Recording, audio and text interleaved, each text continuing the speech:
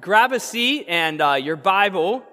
Of course, you always need your Bible. I know that we joke about that. But if you forgot it, we have some in the back. I know it's easy to forget our Bibles. Also, you want to make sure that you have these. And I just printed 50 more, so there's plenty back there. But we, in the back, on the table back there, is this timeline of the kings and the prophets. So this is going to be super, super helpful for you. If you need one, raise your hand, and Olivia's back there. She'll grab you one, or Brad, or if you need it. But there's plenty of back there. Hey, Angie needs one up here, if you could, a timeline. So make sure that you have that. That will be helpful to track where we are in terms of the kings and the prophets and kind of seeing the big picture of everything that's going on. Well, we continue tonight in the book of Hosea, and we're in chapter 8. So Hosea chapter 8. And we're going to get through chapters 8, 9, and 10 tonight, and then we'll finish the book, Lord willing, next Wednesday night. And it's interesting. Hosea, if you haven't been tracking with us, that's okay. But the Lord is using the prophet Hosea, and he asked Hosea to do something that's very difficult, didn't he? To go and to marry a prostitute, a harlot. And the whole purpose, he tells us in Hosea 3, is because that is what Israel has done to the Lord, is commit harlotry, commit adultery in their relationship with the Lord. And so this prophet is living it out in front of Israel. Remember, he's ministering in the northern 10 tribes, right? So at this time, Israel is split into Judah, which are the southern 2 tribes, and then Israel, the northern 10 tribes. And so Hosea, he takes back Gomer, his wife who has gone after other lovers. He purchased her back, and we looked at how that is a picture of Christ, right? Redeeming us out of the slavery of sin, although we've committed adultery against the Lord when we have loved idols. Anything that we say in our heart, I could never live without that. I could never live without Ohio State football, some might say. I don't know who.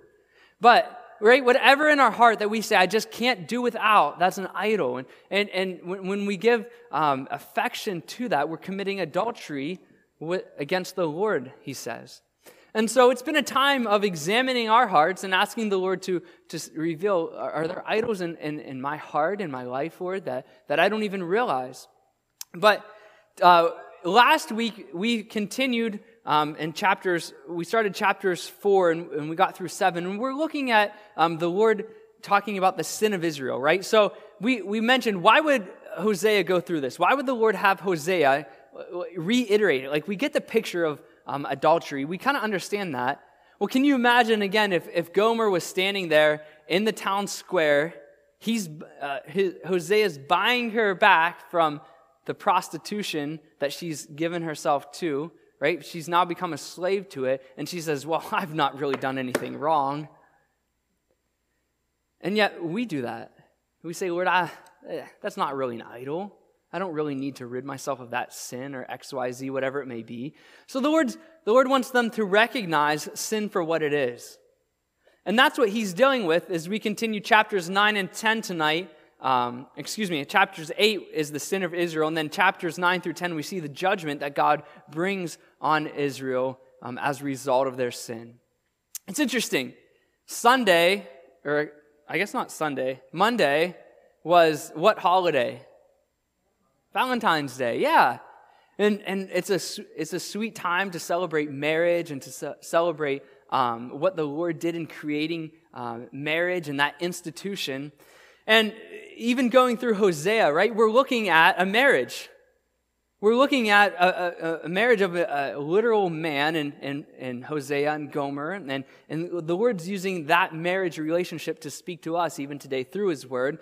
But marriage in the Bible, it was from the beginning, wasn't it? When God created Adam and Eve, he created marriage. And then you remember, what was Jesus' first miracle? The wine, when he turned water into wine in Cana of Galilee at a wedding, marriage. And do you know what the Bible ends with? The marriage supper of the Lamb. Isn't it interesting? God lifting up marriage. Why? Because the Bible tells us in Ephesians that marriage is a picture of the gospel. See, you might not be married tonight. You might be married tonight. You're not any less if you are married. You're not any more if you aren't married. You're not any less if you are married. You're not any more of a quote unquote like a better Christian or a more favored Christian. Because if you're in Christ, see, you have a groom, and he's perfect. And so just reminding ourselves, thinking about it, right, around Valentine's Day, looking at the Bible, the institution of marriage that God has established, as we're in Hosea, looking at marriage, it's just sweet to always think about, be reminded that Christ is your groom. And he's in love with you. And we talked about that last week, about how Israel knew the Lord, but it was just intellectual, right? And it stopped there. There was no relationship, no intimacy with him. And so tonight, we pick it up in chapter 8. And looking at the sin of Israel, and there's this great quote that I meant to share last week, but thankfully I get to share it this week with you because I remembered it. But it's by a pastor named Nate Holdridge. And he says this, and again, the context is as we go back into chapter 8, God is addressing the sin of Israel. Nate Holdridge says, if it is uncomfortable for you to think of God as willing to confront us, in other words, to say that's sin and that's wrong. If it's uncomfortable for you to think that of God as willing to confront us, consider how that discomfort might be good. For those who have a God who never offends them, never demands anything of them, or never challenges them, have a fictitious God, one who they've made up to suit their own purposes. You see, and we looked at this last week, but I just want to remind us tonight that as God addresses the sin of the nation of Israel, these 10 northern tribes, and as he convicts us, right, as we're in his word, he's not coming down on us like just trying to, the picture that you often see is a young boy with a magnifying glass, like chasing ants on the sidewalk, trying to burn them up. That's not God's heart. See, but God loves you and so much that he's not willing just to let us go in sin and something that's going to destroy us. So be thankful even as God brings conviction upon us as a body, you as an individual, me as an individual. And it's also interesting to take a step back and to look where the Lord has us as a church, isn't it? We're going through the book of Hosea, but on Sunday mornings we're going through 2 Corinthians. And if you were with us this past Sunday, in chapter 7, we looked at what is true repentance. See, God doesn't just, he confronts us by showing us our sin, by convicting us lovingly, faithful are the wounds of a friend. But yet, he says it's not just enough to know about sin, but he calls us to repent of it. So let's even apply, don't separate Sunday mornings and Wednesday nights. I mean, what's the Lord asking us to repent of tonight? You and us as a body even. So we pick it up in chapter 8 as God continues to address the sin of Israel. And we see here how Israel has forsaken the Lord. So in verse 1, he says, set the trumpet to your mouth. He shall come like an eagle against the house of the Lord, because they have transgressed my covenant and rebelled against my law.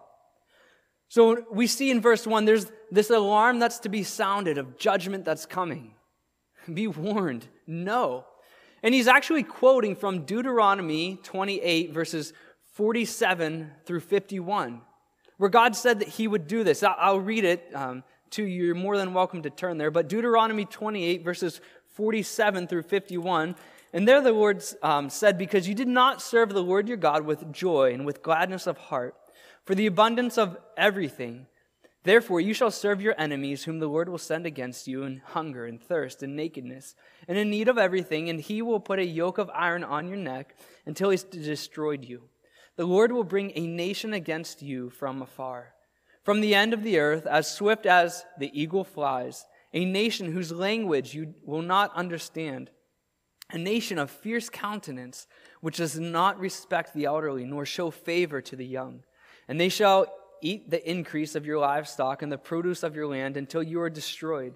They shall not leave your grain, nor or new wine or oil or the increase of your cattle or the offspring of your flocks until they have destroyed you. See, the Lord warned them of this. The Lord told them that judgment would be coming if they forsook God. And now, again, the Lord's saying through Hosea, years later, right? Judgment's here. Of course, God is gracious and He gives us, His judgment doesn't necessarily always come right away. Well, why? Because we know that the Bible tells us that God is giving us an opportunity to repent. And see, God would rather deal with us in the privacy of our own hearts, right? Give us an opportunity to repent before it necessarily is public and a bigger issue. But look in verses 2 and 3, he goes on and he says, Israel will cry to me, my God, we know you. Israel has rejected the good. The enemy will pursue him. Again, we talked about last week how when they said we know God, that it was merely intellectual. They knew him, but they didn't really know him, right? And we talked about how that's true of my wife, Olivia, right? I know about her. I know how tall she is. I know that she likes ice cream. I know what her favorite food is. I know her birthday's on Friday. You can wish her a happy birthday, right? But and all of you here could know that by just getting to talk with her, spending some time with her. But you don't really know her, right? There's not that experience. There's not that deep intimacy that we have being married. And that's what God says. They say, I know you, God, but we know that Jesus said, remember, that there will be many on that day who say, Lord, haven't we cast out demons? Haven't we done many miracles in your name? But what did he say to them? I don't know you. And so, do you know tonight, does the Lord know you? He's created you, but are you in fellowship with him? Is there that, have you been cleansed by the blood of Christ where now you can come boldly to the throne room of grace and experience that FaceTime with the Lord? Does he know you? Do you know him that way? And also, it reminds us of Titus 1:16, where there we see, it says that they profess to know God, but in their works they deny him, being abominable, disobedient, and disqualified for every good work. You see, we can even say with our mouth, we can say all the Bible verses, we can come to church, we can put a Christian name tag on our Facebook page or whatever it may be, that we know God. But is that knowledge merely just something that we say, or do our lives align with that reality? And if our actions, our lives don't align with us, we should examine our lives and repent of it and turn to really know God. But he goes on in verse 4, he says, they set up kings, but not by me. They made princes, but I did not acknowledge them. From their silver and gold, they made idols for themselves that they might be cut off. Your calf is rejected, O Samaria. My anger is aroused against them. How long until they attain to innocence? For from Israel is even this, a workman made it, and it is not God. But the calf of Samaria shall be broken in pieces. See, this is a reference to 1 Kings 12:20. And we need to know that, right? That's where Jeroboam the first, when he became king of Israel, when the nation split into two, remember what he did? We talked about this, that he set up 2 golden calves in the north. And what he said is, you don't have to go down to Jerusalem and worship how the Lord said that you were to worship. Let these golden calves be God. Just worship here, right? He was being political. He was being savvy in a political way, not wanting the people to start going back to the southern 2 tribes and maybe have some type of alliance with them. Well, that's what the Lord's saying. You set up your kings, you chose your kings, but it wasn't by me. You've made your God, but with your own hands. Workmen made it, but it's not God. It's not God. So you might say that this isn't a big deal, but these kings, they were leading people into sin. And even today, right, there's much talk, there's much consternation, whether you're on this side of the political party of the United States or that side, the opposite side, and how dare you look at me because you're on this side. And we can start to follow a president or a king or something like that, someone like that, I should say. But do you know that there's only one king who's truly righteous? And there's only one king who's truly king of kings, and that's Christ. And you can follow him. We can follow him. We'll never go astray. But they made these idols. They made these quote-unquote gods. But notice God said, did you see that in verse 6? That it is not God. See, we can make gods. You can make something a god. We all worship something or someone. But it's not God. We can call it God, but we can't speak things into existence, right? We're not God. We don't create things. But this is completely opposite of what the truth is, right? The Bible tells us that you are made in the image of God.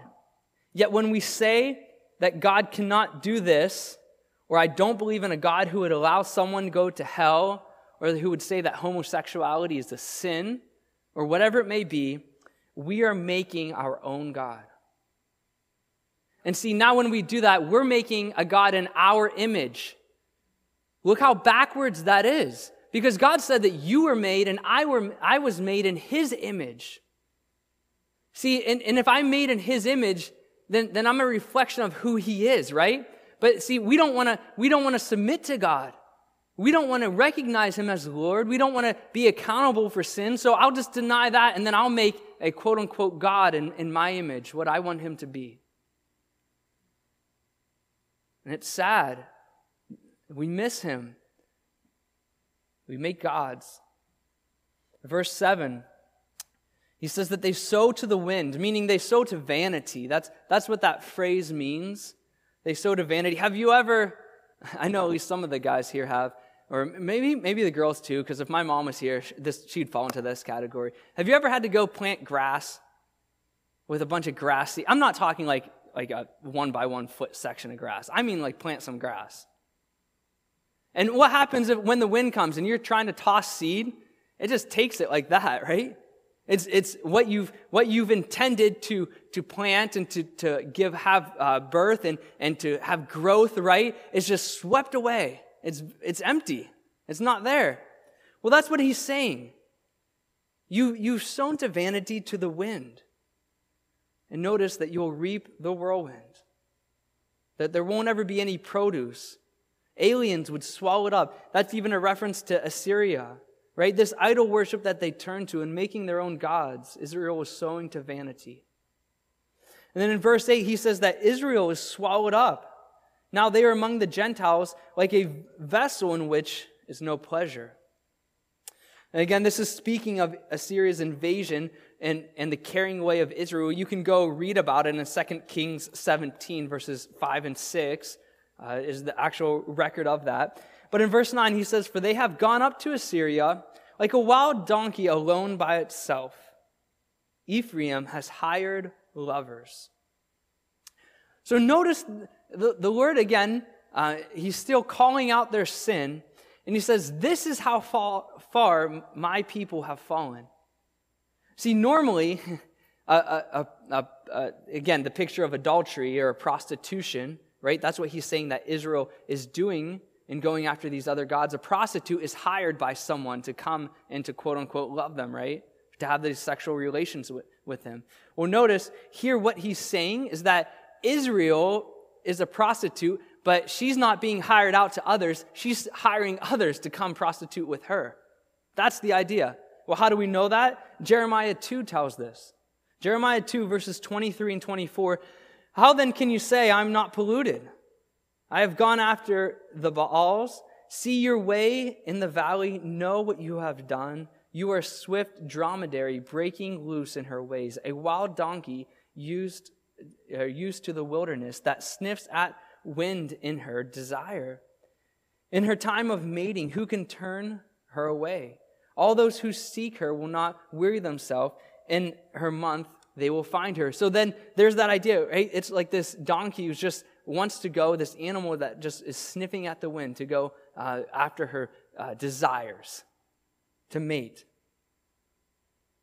Interesting, isn't it? Their heart. But in verse 10, he expands on this idea, what I was referencing before. Yes, though they have hired among the nations, Now I will gather them, and they shall sorrow a little because the burden of the king of princes. See, the Lord compares their adultery to the woman who paid others to love her. In Ezekiel 16, verses 31 through 34, the Lord says there, "You erected your shrine at the head of every road and built your high places in every street. Yet you were not like a harlot because you scorned payment." You didn't want payment. That's what he's saying. "You are an adulterous wife who takes strangers instead of her husband.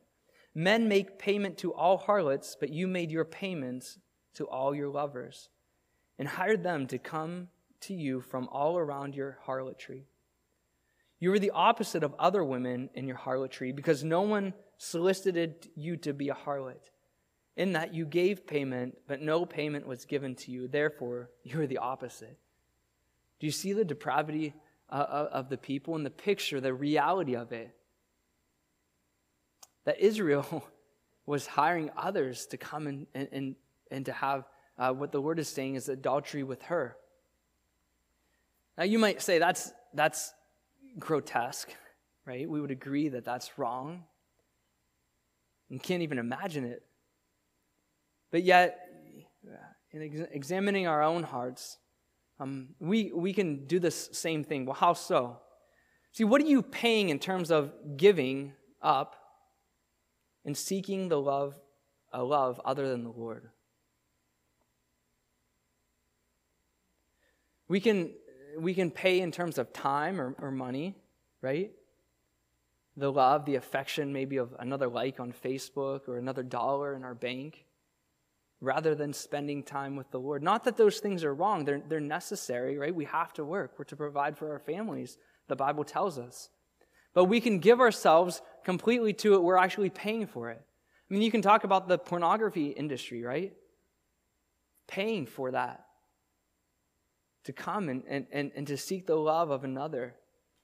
Some lifestyle that we're trying to live up to. Whatever God that we go after.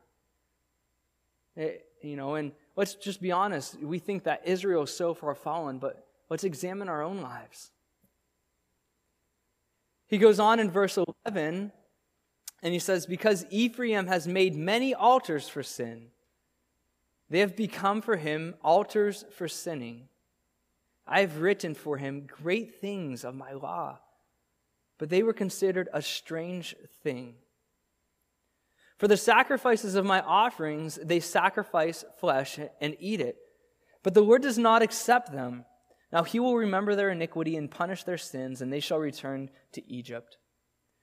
So look again at what he says in verse 12. He says, "I've written for them the great things of my law."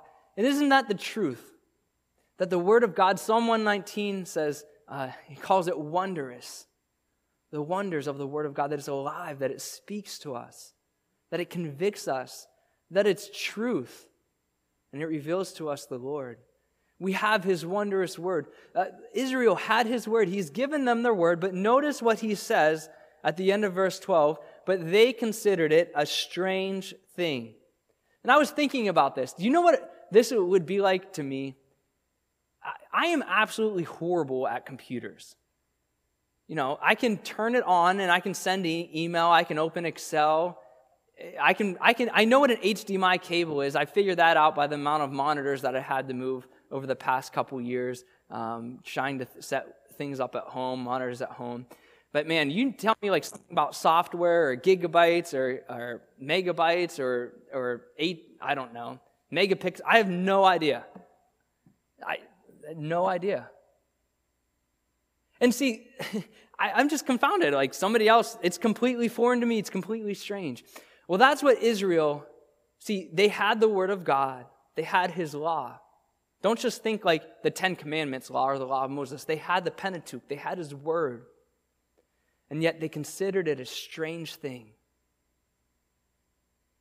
It was a strange thing. See, God's word had no place in their life. And it makes me ask the question, what about in America today? See, I didn't look up the statistics, but think about, and I guarantee probably many of us, almost all of us in this here tonight in this sanctuary, I guarantee you have more than one Bible in your house. Might even say more than 3 Bibles in your house. And think about the amount of homes, I would say the majority of homes in America have a Bible. But we don't find our home in the Word of God, do we? It's strange to us. It's there, but it's still strange. See, and I think about a home. What is a home? A home's a place where there's safety, isn't it? See, when the Word of God isn't strange to us, when we're at home in it, it's a safe place. I can run to it for refuge. I can run to it for the truth from the lies.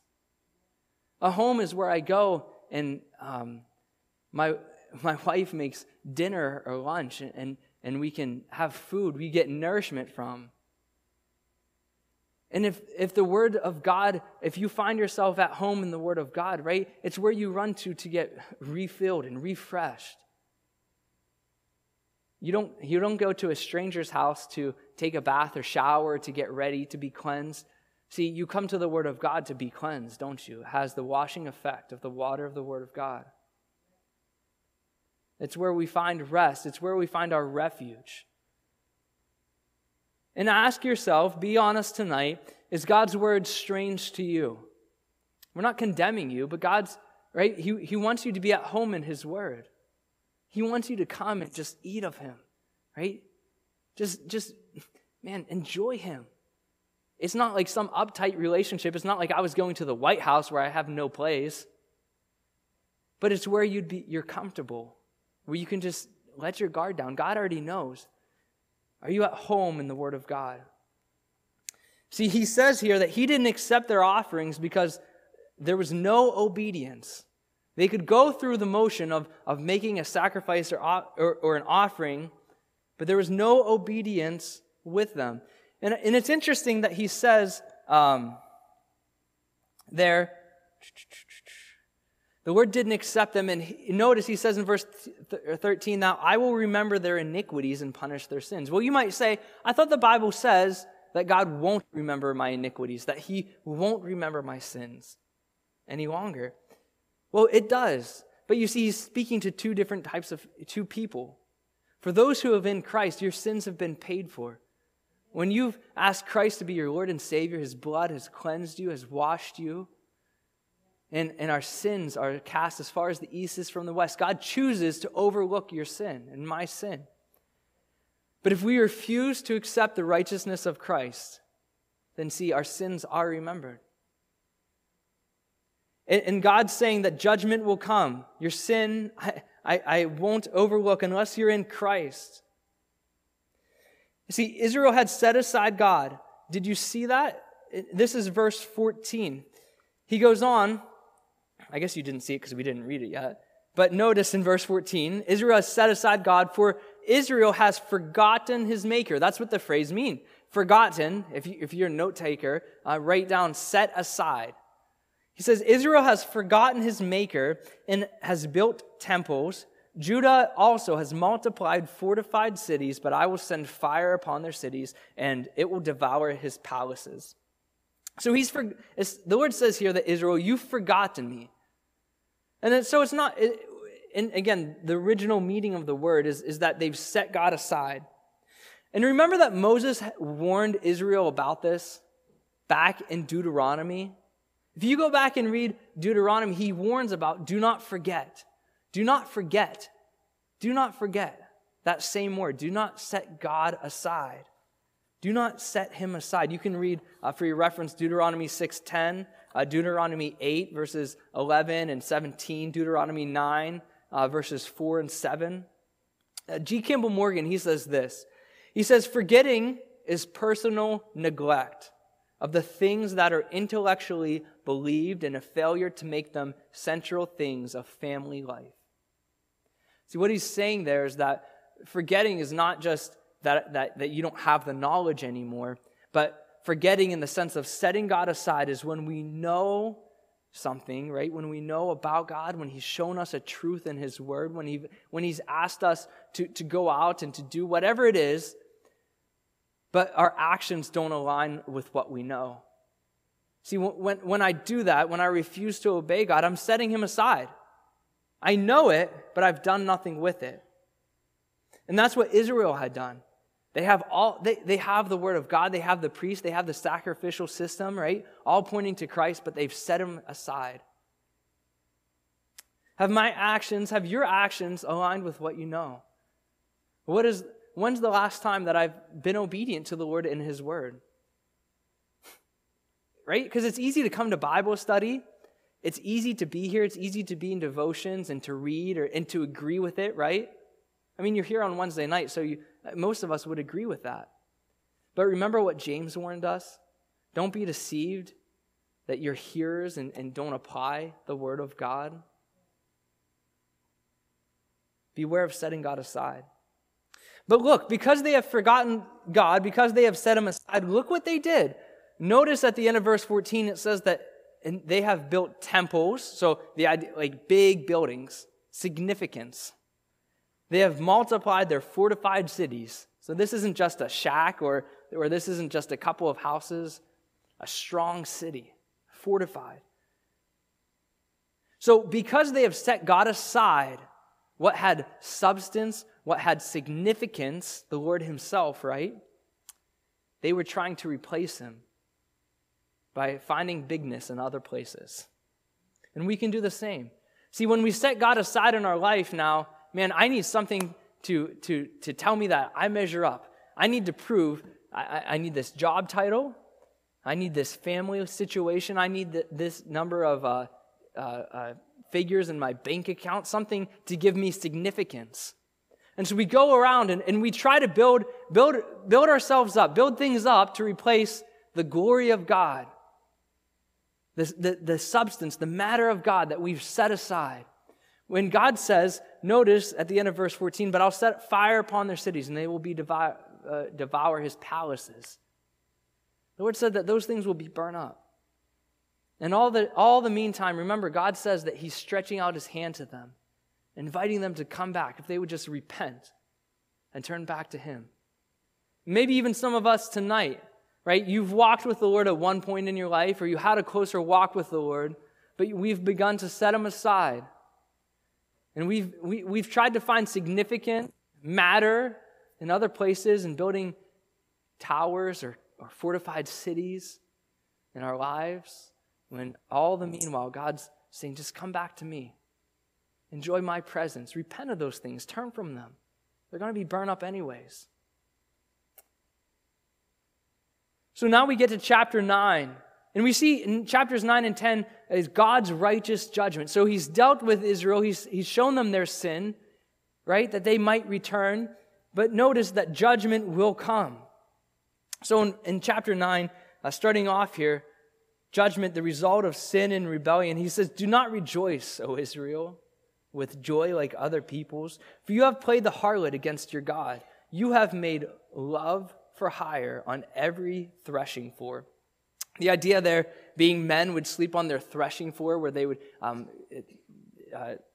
thresh the difference between the grain and the chaff, the stuff that didn't matter. And even as they would sleep there, that there would be prostitutes that would come down and would lie with them. He's saying that's what you've done, Israel. Verse 2, the threshing floor and the winepress shall not feed them. And the new wine shall fail in her. So even here, he says that they're not going to have any more crops, or they're going to be fruitless. And isn't that what happens when we set God aside? Isn't that what happens when we go after another God? John 15:5, Jesus said that I am the vine and you are the branches. He who abides in me and I in him bears much fruit.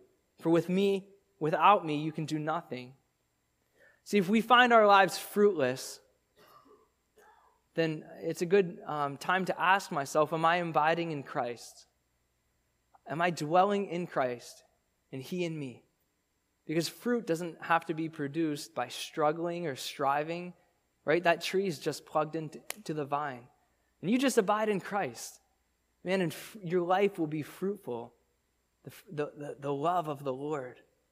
There'll be fruit. You'll produce fruit that others can take from you, around you. But verse 3, he goes on and he says that they will not dwell in the Lord's land, but Ephraim shall return to Egypt and shall eat unclean things in Assyria. They shall not offer wine offerings to the Lord, nor shall their sacrifices be pleasing to him. It shall be like bread of mourners to them. All who eat it shall be defiled, for the bread shall be for their own life. And it shall it shall not come into the house of the Lord. So notice here that the word says that they'll be taken into bondage again. They'll be enslaved again when they're taken away by the Assyrians. They'll return to Egypt. And you can write down Hosea 11:5, where the word actually refers to Assyria as Egypt. But that's what he's saying. God's saying that I will give you over to your desires. And in Assyria, they wouldn't be able to follow the dietary law that the Lord had given them. They wouldn't be able to offer sacrifices anymore. That's what he's saying here. And remember, we talked about this last week, that God had given them over to their desires to be carried away into these pagan lands where idol worship was so prominent. It's like God said, did you ever just desire so much ice cream and finally you just gave in, and maybe it was your kids or maybe it was your husband. Olivia does this when I want nachos. She just says, okay, well, just eat it then. And they eat so much of it that they just get sick, right? And then you're like, I never want ice cream again. Well, that's what the Lord's saying. He said, I'll give you over to this idol worship that you want, and they had so much of it, they're full, that they never turned to idol worship again. But anyways, they were caught up. They couldn't seek the Lord there. The Lord had previously set them free from the bondage, but they were given over to it again. But he goes on in verse 5, what will you do in the appointed day, in the day of the feast of the Lord? For indeed, they are gone because of destruction. Egypt shall gather them up. Memphis shall bury them. Needles shall possess their valuables of silver. Thorns shall be in their tents. In the days of punishment, the days of punishment have come. The days of recompense have come. Israel knows. Notice what they're saying. They say, the prophet is a fool. The spiritual man is insane. Because the greatness of your iniquity and the great enmity, the watchman of Ephraim is with my God. But the prophet is a fowler's snare in all his ways, enmity in the house of his God. They are deeply corrupted, as in the days of Gibeah, and he will remember their iniquities, and he will punish their sin. Notice we see here that the word's saying that the time of judgment is about to come upon Israel. Again, they thought for years, well, man, we've been warned about that judgment would come. It's never come. What do we have to worry about? Right? And people say that today. Man, God's not returning, or I'll get my life right one day with the Lord. Well, remember, the word says that no man or no woman, not even the Son of God, knows the day or the hour when the rapture will happen, right? And we'll be caught up with the Lord. God's just waiting, not because he's approving of sin, but he's giving us an opportunity to repent. The Lord has appointed a day of judgment. And today is the day of salvation. If you've never given your life to Christ, tonight's the night. Don't be fooled by saying tomorrow, by saying when I walk out the doors. Man, God's calling you tonight. See, Israel's rejection of the prophets God had sent to them, and they rejected the prophets. Did you catch what they called them in verse 7? Number 1, he said that the prophet is a fool, and then he said that the spiritual man, or the man of the Spirit, is insane.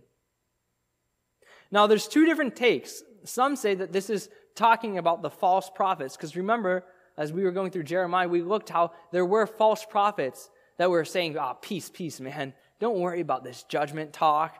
God's a God of love. He's not going to judge anybody, send anybody into captivity. Don't forget that, man. Right? So some are saying that's what the prophet being called a fool and the spiritual man insane, speaking of the false prophets. But I'm of the belief, and you can be a Berean and go study this yourself, that it's talking here of this is how Israel was responding to the prophet of God and the spiritual person at that time who was still seeking the Lord. They called them a fool. they said that they were literally insane. Notice, too, the spiritual man is insane as well, but that should actually be translated mad or delirious. See, they rejected even those who were still genuinely seeking God.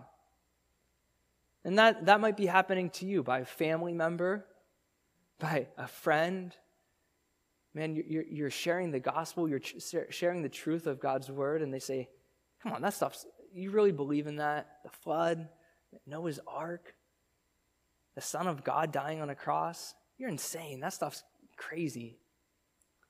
Well, if that's you, and I take comfort in this. You know that Jesus was also called the same thing? In John 10:20, there they said, and many of them said, speaking of Jesus, he has a demon and is mad. Why do you listen to him? See, Israel had set aside God. They've set him aside, they've forgotten him, and now even the man or the woman that is still walking and seeking God, they're calling them a fool and delirious and insane. Their rejection of God has led to the rejection of the man or the woman of God. Notice this again, the state of Israel. If you take a step back and look, this didn't happen in a day.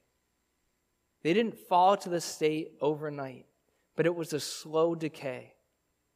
It was a slow decay in a nation over many, many years. And that's how it happens in our life, right? A slow decay. I would never set God aside like that. I would never say that the man or the woman of God who want to go to church on a Wednesday night and hear the word of God, that they're insane or they're mad or delirious. I would never say that about Jesus, that he's a madman. Well, just beware. Man, small compromises add up. And over time, will take us in a place where we said we'd never be. Don't even let the small compromises in. Because the Lord says that in verse 9 that they're deeply corrupted. They're deeply corrupted, as in the days of Gibeah. And this is a reference to Judges 19, where a Levite stayed in the city of Gibeah, and the city came wanting him, meaning they wanted to have homosexual relationships with him. But they killed the concubine instead. See, the corruption of you and I, the corruption of man is deep within the heart. And God doesn't offer a reformation or just to fix up our old heart, right? But he says that you must be born again. Our sin, man, we're deeply corrupted outside of Christ. So we must be born again. And again, that's the state. Israel, they needed to turn to the Lord. In verse 10, he says, I found Israel like grapes in the wilderness. I saw your fathers as the first fruits on the fig tree in its first season. But they went to Baal Peor, and they separated themselves to shame. And they became an abomination like the thing they loved. As for Ephraim, their glory shall fly away like a bird. No birth, no pregnancy, no conception. Though they bring up their children, yet I will bereave them to the last man. Yes, woe to them when I depart from them. Just as I saw Ephraim like Tyre planted in a pleasant place, so Ephraim I will bring out his children to the murderer. So we see here that in verse 10 that the Lord rejoiced over Israel as a man or a woman. Think about this. If you were walking through the desert, dry, thirsty, Dasana water wasn't a thing back then, or you couldn't have a granola pouch with you, and you just discovered these wild grapes, right? Something that you could come and that you could eat from, that had life in it. And you would rejoice. That's what the Lord's saying Israel was like to him when he found them in the wilderness. He rejoiced over them. And isn't that sweet to know that that's what the Lord does to us when he finds us in the desert, right? And he rejoices over us that we're now his. But notice he said he rejoiced to them But they went to Baal Peor, and they separated themselves to shame. That's a reference to Numbers 25.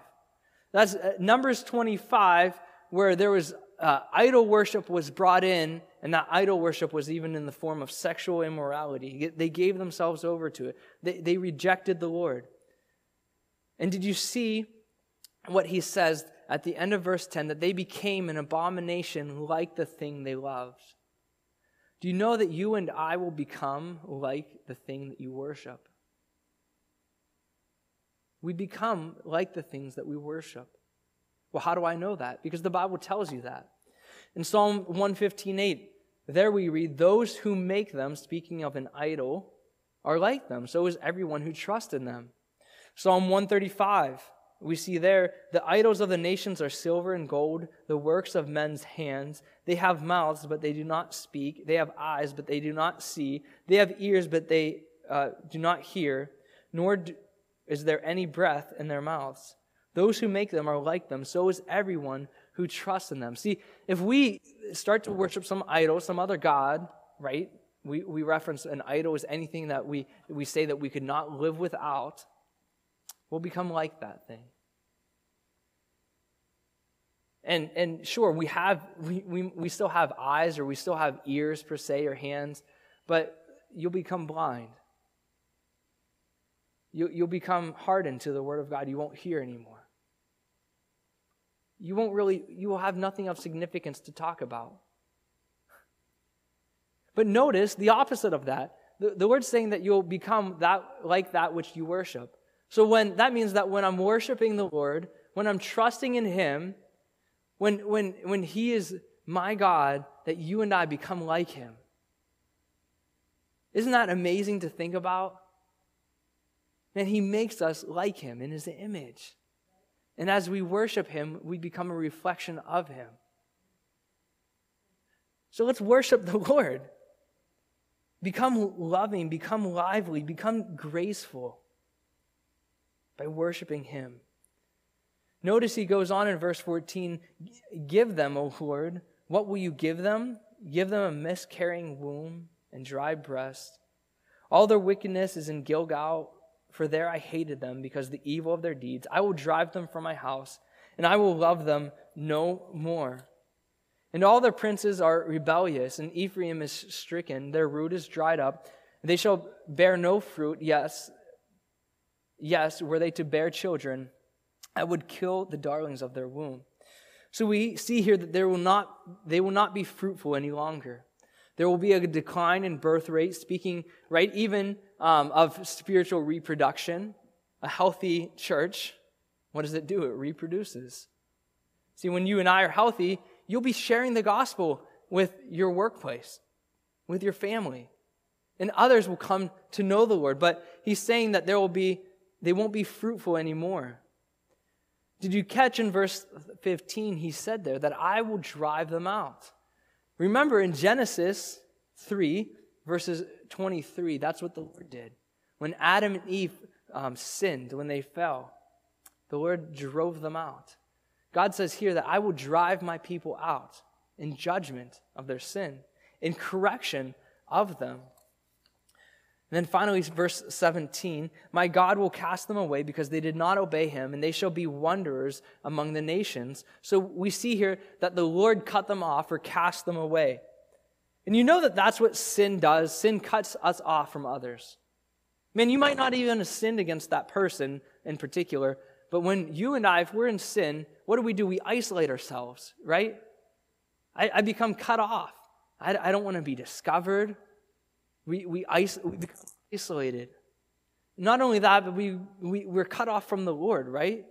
Because now there's something between me and the Lord. And when we refuse to repent, when we refuse to confess it to the Lord, it stays that way. But aren't you thankful that we're in 2 Corinthians on Sunday mornings? Because we just read there in 2 Corinthians 5:18, there the Lord says, "Now all things are of God, who has reconciled us to Himself through Jesus Christ, and has given us the ministry of reconciliation." That is, that God was in Christ reconciling the world to Himself, not imputing their trespasses to them and has committed us to the word of reconciliation. See, all of us, like Israel, have gone astray. We've all worshiped idols, and we've all been cut off. But God has reconciled you in Christ.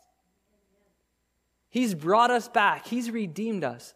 And now, as ones who have been reconciled, He's given us the ministry of reconciliation. Of course, it is reconciling when we're at enmity or when we sin against a brother or sister. But what about even that one who maybe even here tonight is cut off? They're by themselves, man. Sin's taken over. And the Lord calls us to go to them, to restore them gently, right? To remind them of the truth of what Christ has done in reconciling them back to the Lord. But chapter 10, he continues on in the judgment, and he says, Israel empties its vine. He brings forth fruit for himself, according to the multitude of his fruit. He has increased the altars according to the bounty of his land. They have embellished his sacred pillars. Their heart is divided. Now they are held guilty. He will bring down their altars, and he will ruin their sacred pillars. Notice here, again, the Lord uses the picture of Israel as a vineyard. And he says in verse 1 that Israel empties her vine. The translation actually means here that Israel is a fruitful vine. But notice the fruit is for himself. It's selfish fruit. How do we know that? Put a marker here and go to the left. Go to Isaiah chapter 5. Isaiah chapter 5, because it's important that we see the fruit that Israel was bringing forth at this time. In Isaiah chapter 5, starting with verse 1, it says, Now let me sing to my well-beloved a song of my beloved regarding his vineyard. So he's speaking here of the vineyard. That's the picture. But jump down to verse 7. For the vineyard of the Lord of hosts is the house of Israel, and the men of Judah are his pleasant plant. He looked for justice, but behold, so here's the fruit. God's desired fruit was justice, but behold, oppression. For righteousness, but behold, a cry for help, or that literally means wailing. So the fruit that the Lord desired was justice and righteousness, but the fruit that was coming forth from Israel, their fruitfulness, was that of oppression and of wailing because of the sin that they were in. See, the Lord had planted them, but they used what God had given them for their own desires. And God's planted you, right? God's created you. And He's blessed each of us. And what are we using with what He's given to us? Is it for our own desires? The Lord has given us life. He's given us opportunities today. What fruit is coming forth from our life? And notice here, in verse 2 describes this is why their fruit was unpleasing to the Lord, because they have divided hearts, verse 2 tells us. Their heart is divided. See, they desired the Lord, but they wanted God in their life just in a certain capacity, right? Well, I want you to be Lord when the doctor calls and he says that there's cancer, or when I lose my job and I'm in financial straits. But I don't want you to be Lord of my private thought life. I don't want you to be Lord in how I use the money that you've entrusted me with. I don't want you to be Lord of the words or what I watch with my eyes. See, their heart was divided. And our heart becomes divided when we say that we want God, but only we want Him to be God in this capacity, in limiting Him. Well, you know that Jesus said in Matthew 24 that no one can serve two masters, for he will either hate one and love the other, or else he will be loyal to the one and despise the other. You cannot serve God and mammon. And Elijah said this to Israel right in 1 Kings 18:21. And Elijah came to the people and he said, How long will you falter between two opinions? If the Lord is God, follow him, but if Baal be God, follow him. See, if we're not serving God alone, then you're serving two masters. Just be honest. If He's not God in all of my life, then I'm serving God in something, someone else, something else. See, the Lord will not share the throne of our hearts with another. We deceive ourselves if we think that we can follow the Lord and love something else at the same time. When we serve another, there is another love, there is another affection in our hearts. And what, in essence, we're doing is setting God aside. See, God won't share my affection because he is jealous for you. He loves you. Is your heart divided tonight? Man, turn. Just say, Lord, forgive me. He's gracious and he's merciful, waiting for us just to turn back to him.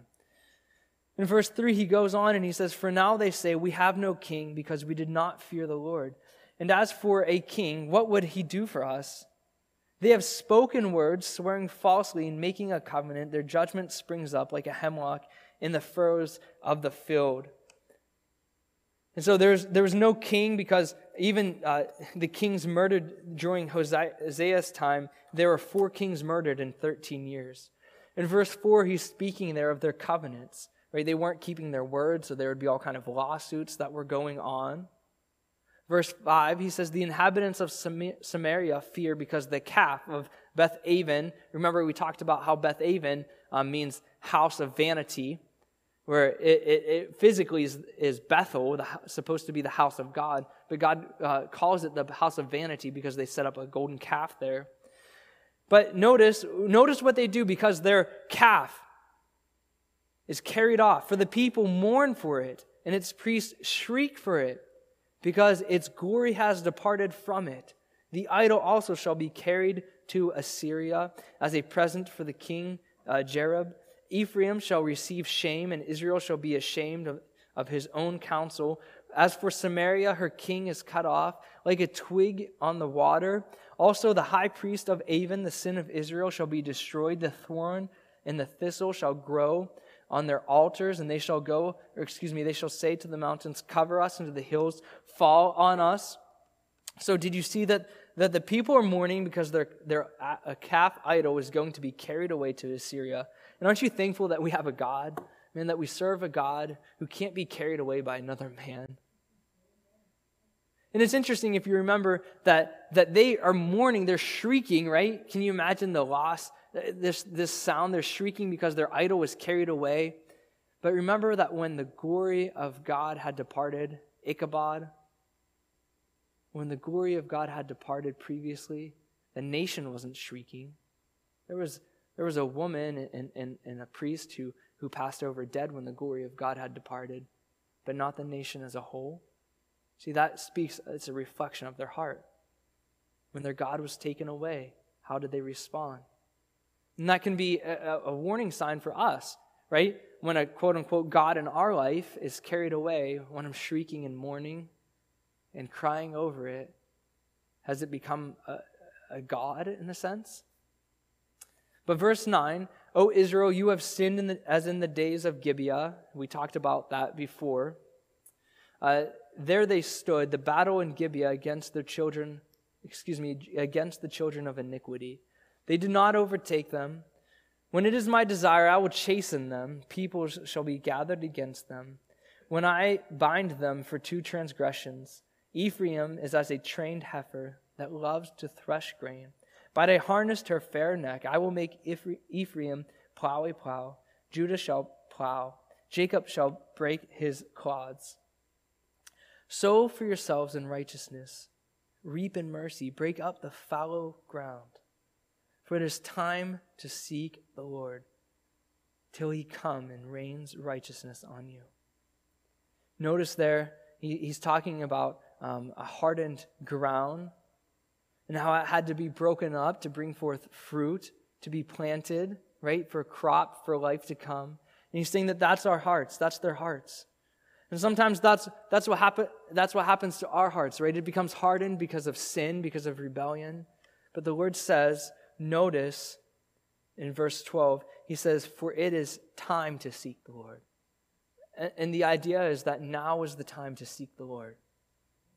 Don't put it off another day. Man, if our hearts have been hardened, continue to plow in the Word of God. Continue to let the Word of God go through us and break up those hardened places in our hearts. and you keep seeking him, and the Lord will bring forth fruit. He will rain righteousness on you.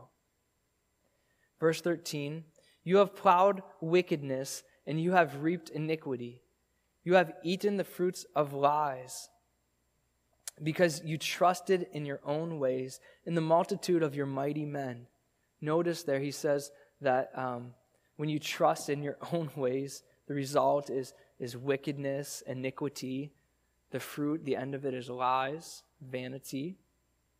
Verse 14, therefore tumult shall rise among your people, and all your fortresses shall be plundered. As Shalman plundered Beth Arbel in the day of battle, a mother dashed in pieces upon her children. Thus it shall be done to you, O Bethel, because of your great wickedness. At dawn, the king of Israel shall be cut off utterly. And so what's the Lord calling us today, right? We've read all this. We see that God's judgment, God won't let sin go on. Even in his children, right? He corrects his children out of love for them. And where are we tonight? Do we have divided hearts? Have we set God aside? Are we found at home in the Word of God? And we you might say, well, it's not that big of a deal. I'm not committing adultery, or I'm not doing this thing or that thing. But you see, all these are those small compromises, those small decisions, the habits of life, that when we set them aside, soon we find ourselves, we don't even realize it, way off course. That's what happened to Israel. And so, the cry of my heart even this morning as I was studying is, I don't want the Lord to be just Lord in form. I don't want to just say that I'm a Christian, or I don't want to just pray Lord or worship and say Lord, but I truly want him to be Lord in my heart. And just ask him, Lord, whatever it is that you want, whatever you want me to rid my life of, whatever you're calling me to do, Lord, I want you to truly be Lord. And I want to say yes to you and submit my life to you. And I pray that we would do that as a body here. Let's repent where repentance needs to happen, and experience like he says in verse 12, the reign of righteousness on you. And so, Father, we thank you tonight that you do reign in righteousness, God. You will always do what's right for us, Lord, whether we can understand it sometimes or we see it. We don't always understand, but I thank you, God, that you love us enough, Lord, not to let us continue in sin. And so, Lord, we just pray that you would continue, even tonight after, as we just talk here, God, that we would be willing to share those things that you're showing us. Or just being honest with one another, that we could encourage one another, or to maybe even hold each other accountable in a healthy and in a biblical way. Lord, and I just pray, God, for any hearts here tonight that have been hardened by sin or whatever it may be, that you would break that fallow ground up, or that you would soften hearts. Lord, we know it has to be a work of your Spirit. So we just give those hearts, those lives to you. And Lord, we thank you that you alone are God. And you alone, Lord, desire worship, God. We can't worship another. God, I thank you just for your love for us and even being willing to correct us. And so, Lord, would you just have your way as we go forth tonight, Lord. Give us opportunities to share with others, God, that we could bring forth fruit, that many would come to know you. And we love you, and we thank you, and we ask this in Jesus' name. And we all prayed this and said, amen.